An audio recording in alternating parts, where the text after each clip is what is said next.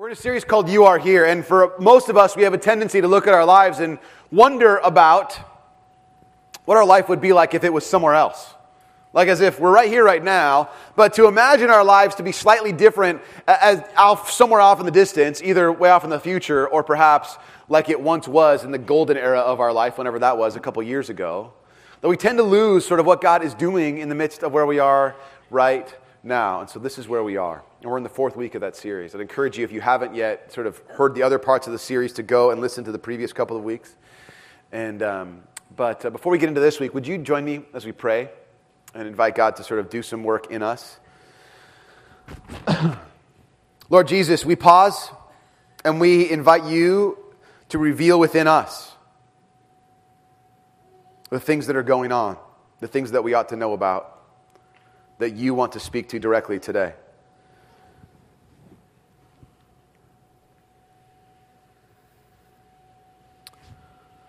Lord, we're confident that you want to work in us. Some of us in this room will need your comfort. Others of us will need your provocation. Some of us will need to be inspired and encouraged. And Lord, we pray that you would speak to us in the way that we most need. Jesus, we give to you this time knowing that you are over all of it, over the biggest celebrations and the deepest pains and the joys and in the sadnesses of our lives. We know that you are not overwhelmed by any of it.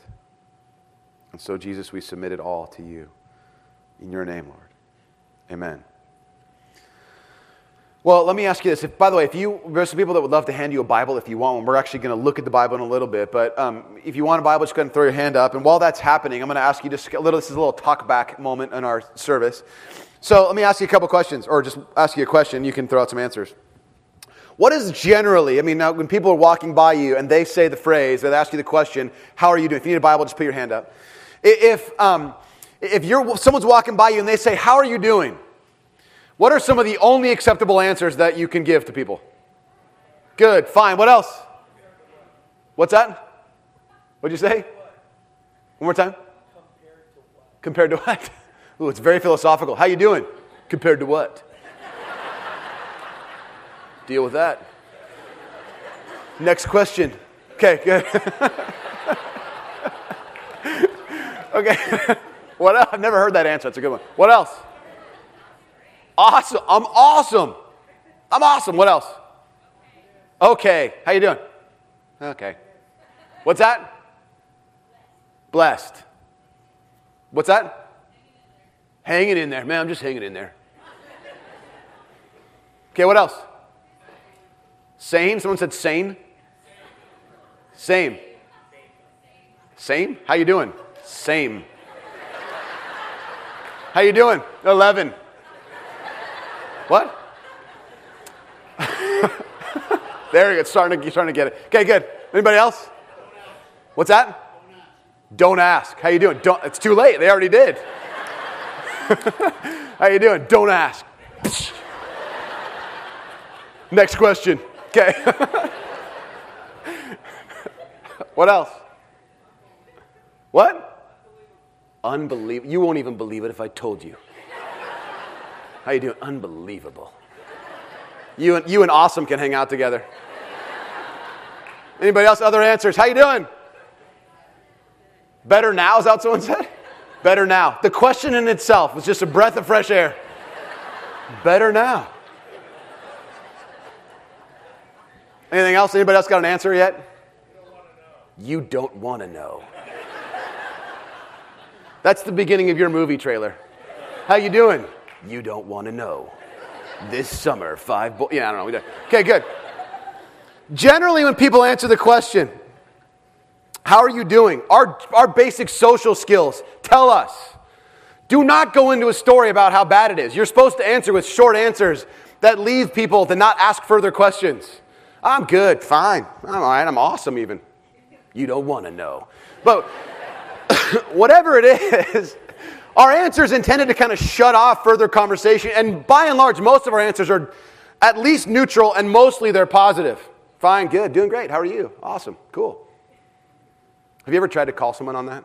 just to like mess with them. Because really, you're really kind of being a jerk if you really try to like, do you really mean that when you're asking me? And you try to go into it, but it's sort of fun to do it every once in a while. When I was I think I was a freshman in college, we decided we knew that, well, when you go to In-N-Out, what's the first question they ask you? Not what can I get for you? How are you doing? So we're like, this is going to be awesome. We're going to videotape them trying to deal with us like as if we're taking that question seriously. So we got a video camera. And some of you guys don't know what a video camera is. It's like this. And you would put this bazooka on your shoulder and you'd look through a little viewfinder and you could record things. And they would come out, the recordings would come out on a little thing about this big. It's called a video cassette. And then we'd watch them back on anyway, so I have this thing. And because it's not like you could just point your little phone or kind of hide it. We had to like cover this massive, video camera with a blanket in the front of my car. So it's like 85 degrees, it's the summer. And my buddy's sitting in the passenger seat, the blanket's covering the video camera, and it's pointing out across, sort of my chest to the little speaker box at In-N-Out. And of course, we pull up there, lunch hour. How you doing? Oh, not so good. Our dog died. And we just totally melodramatic, And she's the person taking order on the other side's like, pause. I'm sorry. Another long pause. What can I get for you? Counseling? But we're generally we're like not really all that accustomed to the unwellness of other people. And we're not really all that accustomed to even our own unwellness. Let me ask you guys just a question. How many of you, now this is a family moment, so we're going to have some confession. And so I just want you to know we're a family here. We're all on the same page. Exhale. Show of hands. How many of you have ever experienced pain in your life? Everybody except you don't want to know. Okay. All of us have experienced pain, and yet, because it's part of the experience of being a human being. And yet, it's something that's not really discussed, and most often it's barely acknowledged. Now, this kind of thinking, this idea that everything's kind of fine or good or great or awesome and good in you, all that kind of stuff, actually tends to translate to the way that we look at and view the Bible and experience God. If you want to turn in your Bible to Psalm 33, I'll give you a sense of what I mean. Now, most of us, when we memorize Scripture, for those of us who have done that, or try to memorize Scripture, or need encouragement, we'll hold on to things that orient our lives around God, who is keeping things safe and good and fine and wonderful and right. And so we look at things like Psalm 33. And if you have like one translation of the Bible, the NASB, the New American Standard, it has this, the title for this section of the Bible is Praise to the Preserver and Creator. Praise to the Creator and Preserver.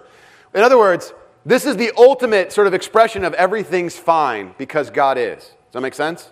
Now I want you to read this, and then I'll read it. I'm going to skip a little bit of it, and I'm going to read it pretty fast because I just want you to get the big brushstrokes of this passage. So here we go.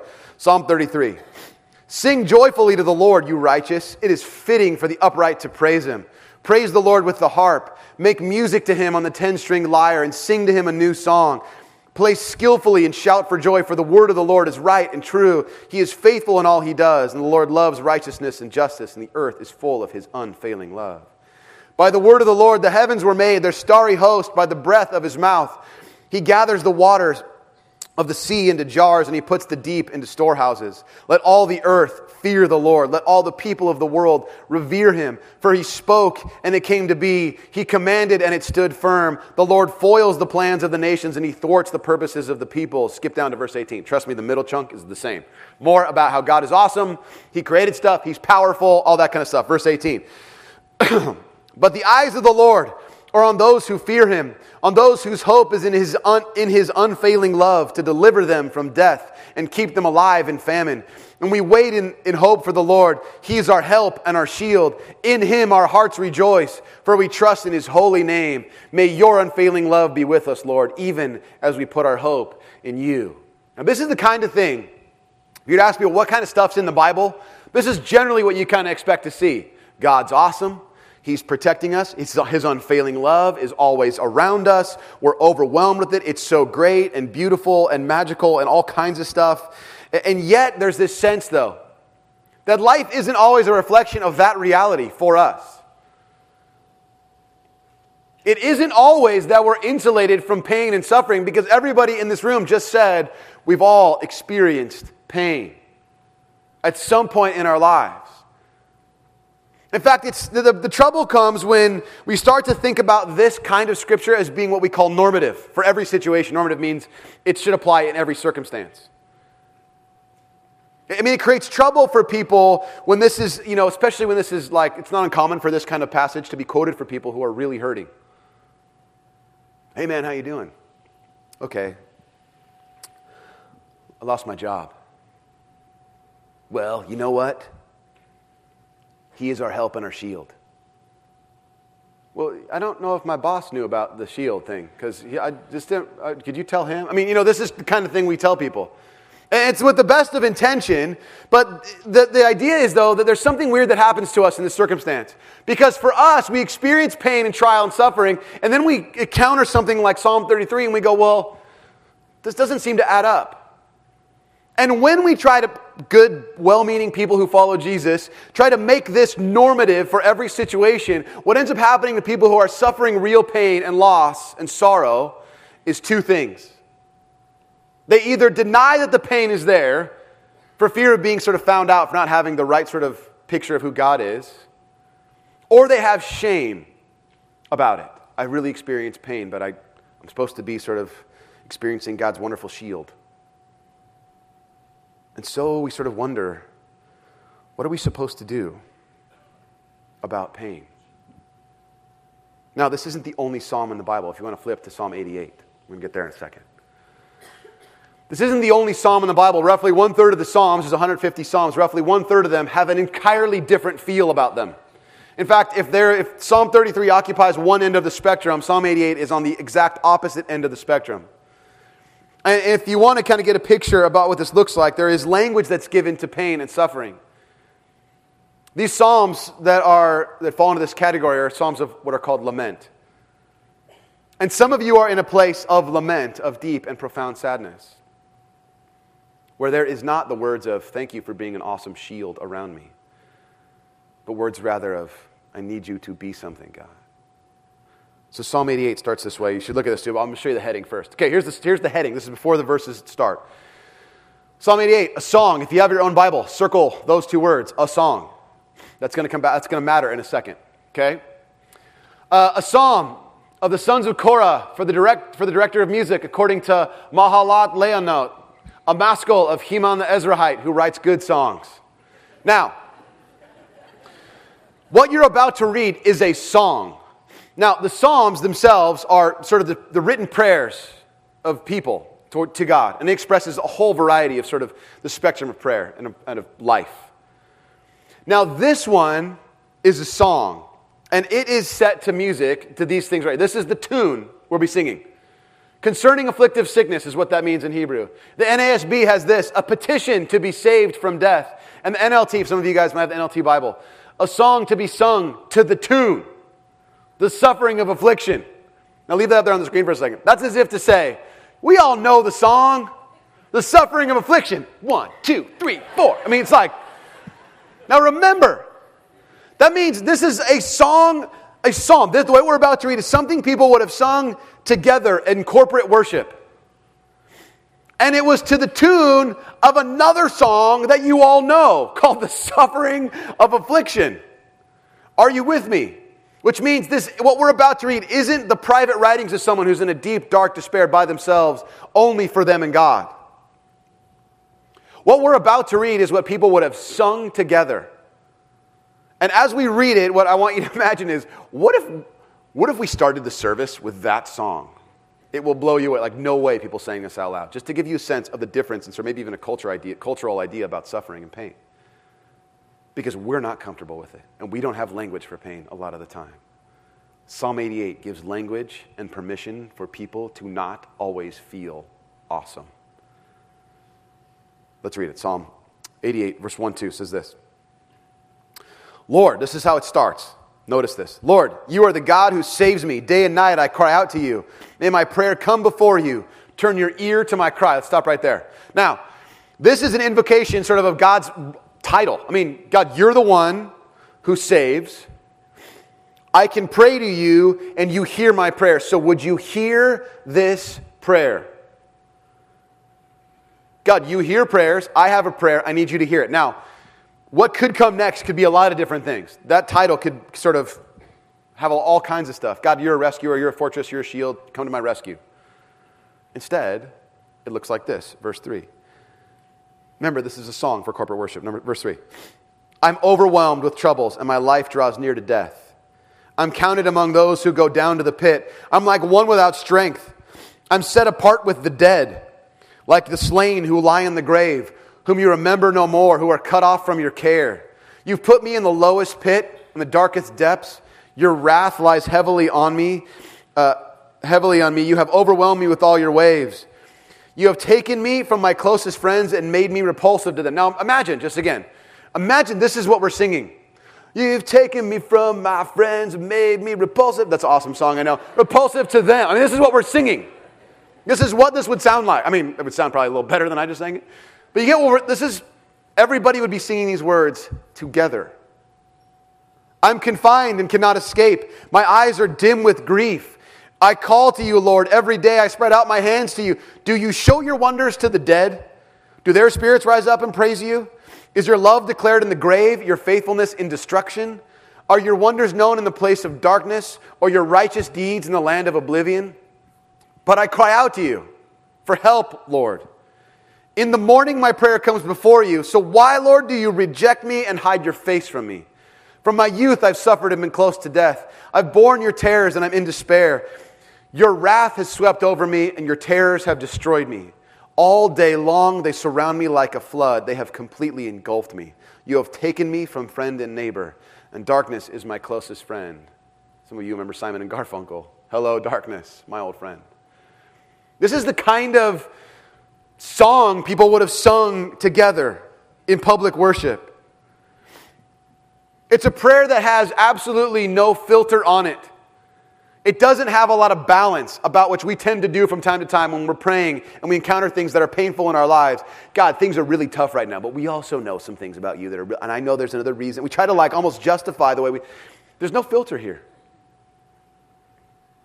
God, my own friends you may be repulsive to them. My only friend is death and darkness.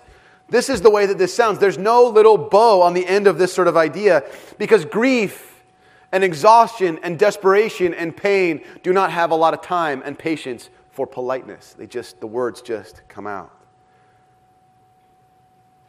There's confusion and sadness in this whole psalm about God not really living up to sort of his end of the quote-unquote bargain about how he's supposed to be our God and protect us. God, you're the one to whom I pray. You got to hear me here. I'm overwhelmed. Talked to someone this week who both her and her husband lost their job. She said, you know what? God always wants me to smile, so I'm always going to smile. I'm just smiling. And it was like she was trying to prevent herself from even giving herself permission to feel badly about the situation. And somehow she'd interpreted that what God most desires for us is to fake it when things aren't going well. I'm fine, good, doing all right, can't complain. On January 1st, one of my friends, her son, is 21 years old, died. So I did the memorial service for a student who was in my youth group and known his mom for a long time. And she had someone recently come up to her and say, God must love you so much that he's given you this trial to take on. I mean, how unbelievably insensitive is it to that person to say, find all kinds of gladness and joy in this, in the midst of this kind of stuff. It's so, there's something about us that says you're not even supposed to feel bad in the most difficult of circumstances. And yet there's language in the Bible that says it feels pretty bad. Things don't feel wonderful. And if it wasn't okay to pray and say these things, then you wouldn't have Jesus on the cross quoting probably the most famous of all lament psalms, his 22nd psalm, when he says, my God, why have you forsaken me? Or in some translations, my God, why have you abandoned me? He doesn't say on the cross, my God, thank you for this wonderful plan. My God, I'm so glad I get to participate in this way. He says, my God, why have you abandoned me? You see, there is so much of a need for us. Maybe it's cultural, I don't know, but for us to be able to have language for pain and suffering. And for some people today in this room, there is for you now permission to not feel fine, good, wonderful, because the Bible gives you language for that. And if it was to be a song sung to the tune, The Suffering of Affliction, all of us would be able to sing it and stand in solidarity with those who are suffering to say, we've been there or we will be there, because pain's part of the human experience. And so we can sing. We know what it's like to suffer. We won't shame the people who sing that tune. Jesus knew loneliness and pain. It's why he was able to say, my God, why have you abandoned me? He knew it in his own life, and he also knew it in his ministry. If you would, you can turn to Mark chapter 10. I want to give you a brief snapshot of what this looks like. There's a man.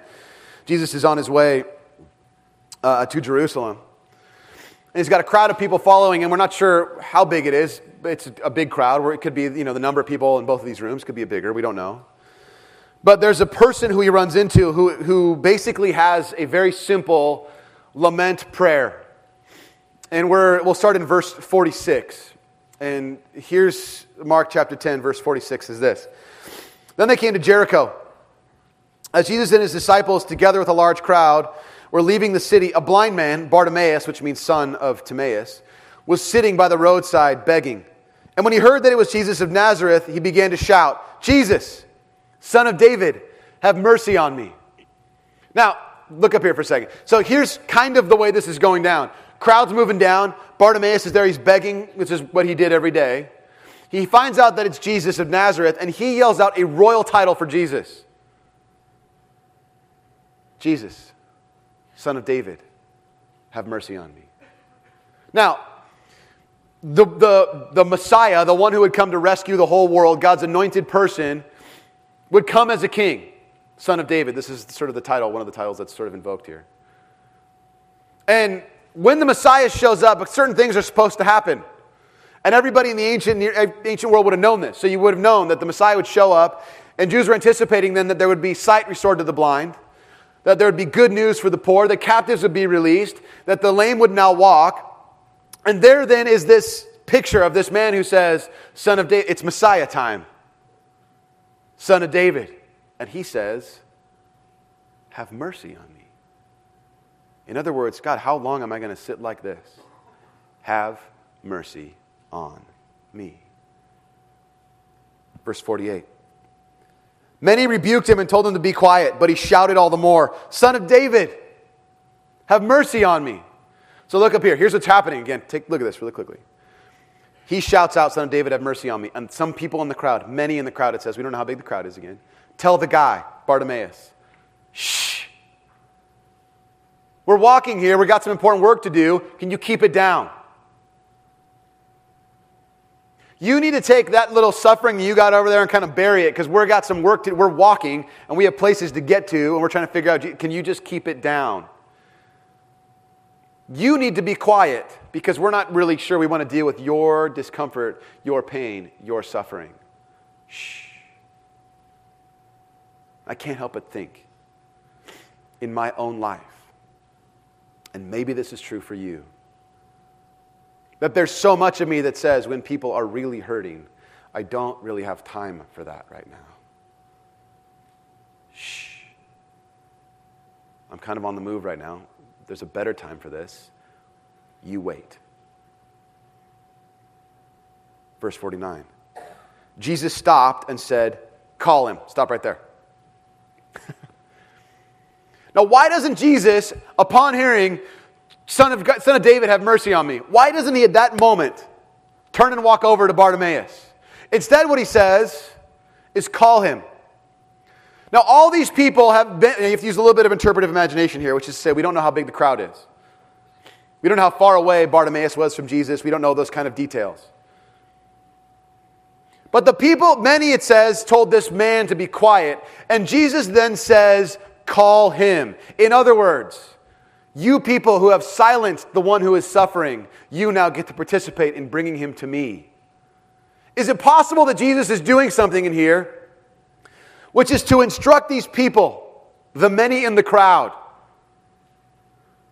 that people who are suffering will not be silenced and you are going to be a part of this redemption story?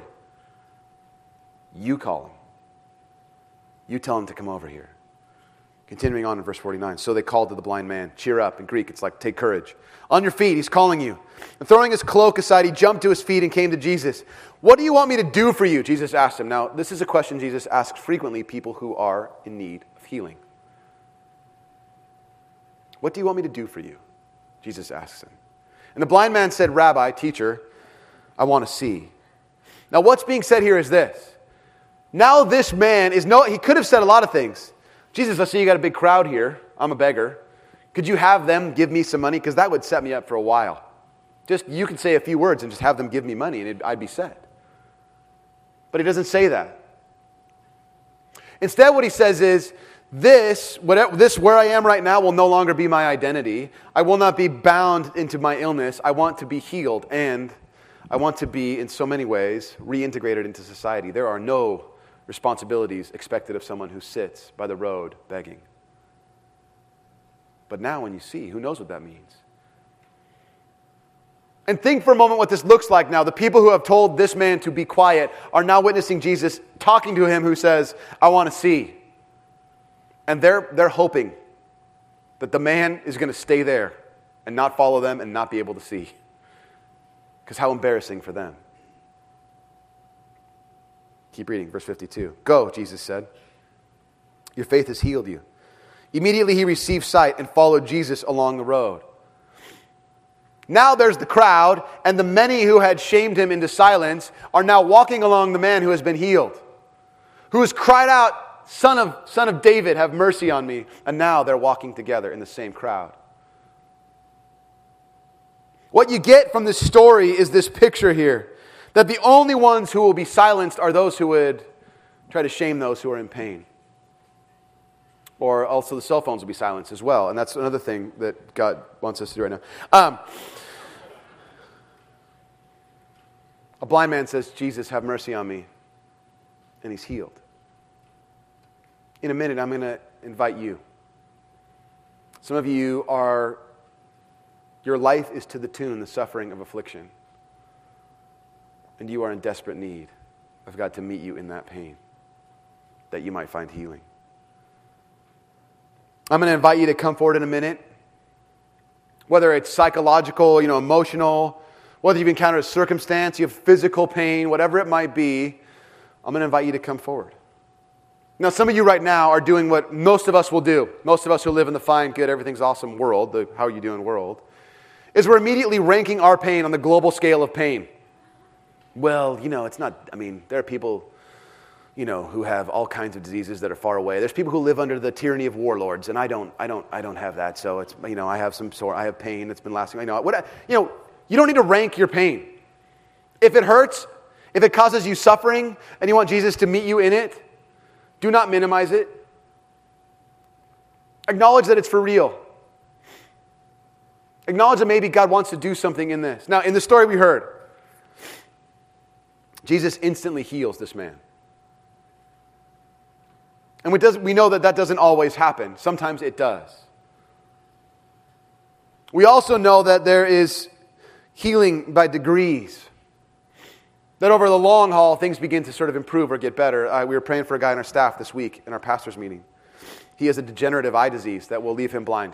There's no cure for it. There's no surgery. He'll just eventually, he's getting tunnel vision and eventually it'll just disappear. And so we're praying for him.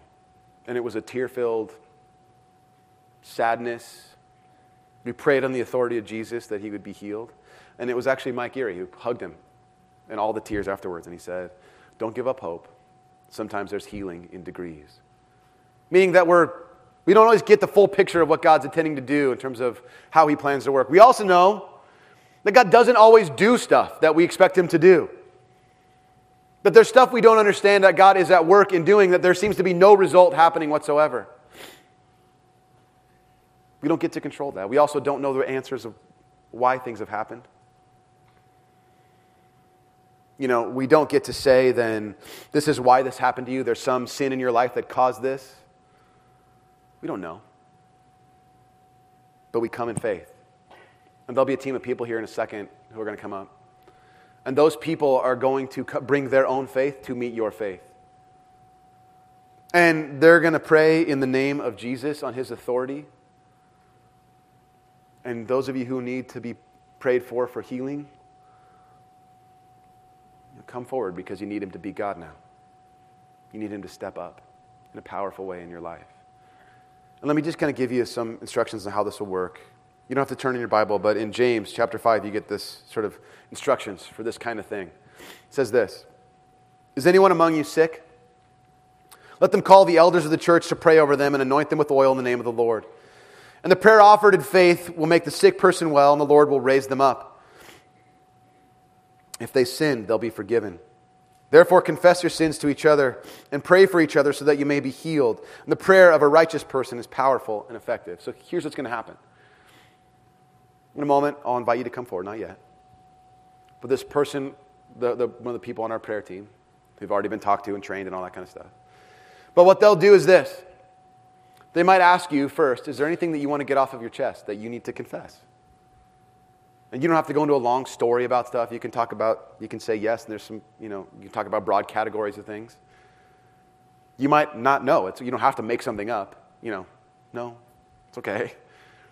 And then what they'll do is the scripture says that you'll be anointed with oil. The oil is not magical. There's no special property in the oil other than that it's oily. That's all that it is. Just know that. And they'll probably just put a little dab of it on you. And it is merely a symbol, as this is one of the many symbols that we have in the church, to be able to remember God's work. Some of the more sort of familiar ones would be like communion or baptism. But this is one that just says this is a symbol of God's presence. It's a symbol of the Holy Spirit in and among and covering you.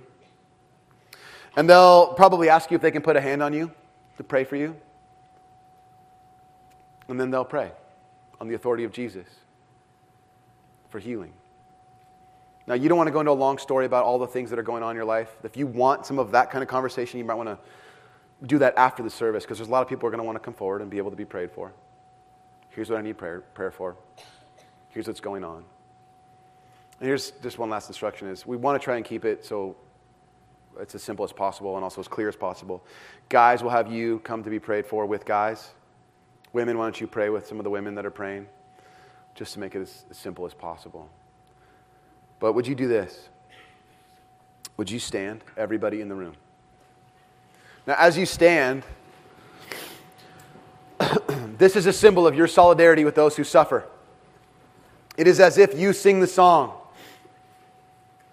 to the tune, the suffering of affliction, to say, I get it, and I'm with you in this pain. And the only people who will be silenced in this place will be those who would shame those who are in pain. And so we stand to say, we're with you, those who suffer and who are in pain.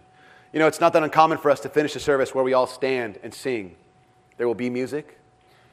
Some of you, I would just encourage you to pray for those who come forward. Some of you, I encourage you to actually pray the words, to sing the words that are on the screen. But would you close your eyes for a moment, and we'll pray, all of us in this room. Would you pray these words? Jesus, we know that you are powerful and mighty and over all things. We believe, Jesus, that you are not overwhelmed by our pain. God, we know there are people in this room who are suffering great loss and tragedy and pain. We need you, Jesus, to be present in a very real way to us right now. Lord, whether or not we suffer, we stand with those who suffer and who have experienced pain. And we call on you, Son of David, have mercy on us. Holy Spirit, we invite your healing power to bring about healing in our midst. And so, Lord, we meet faith with faith in the powerful name of Jesus. Amen.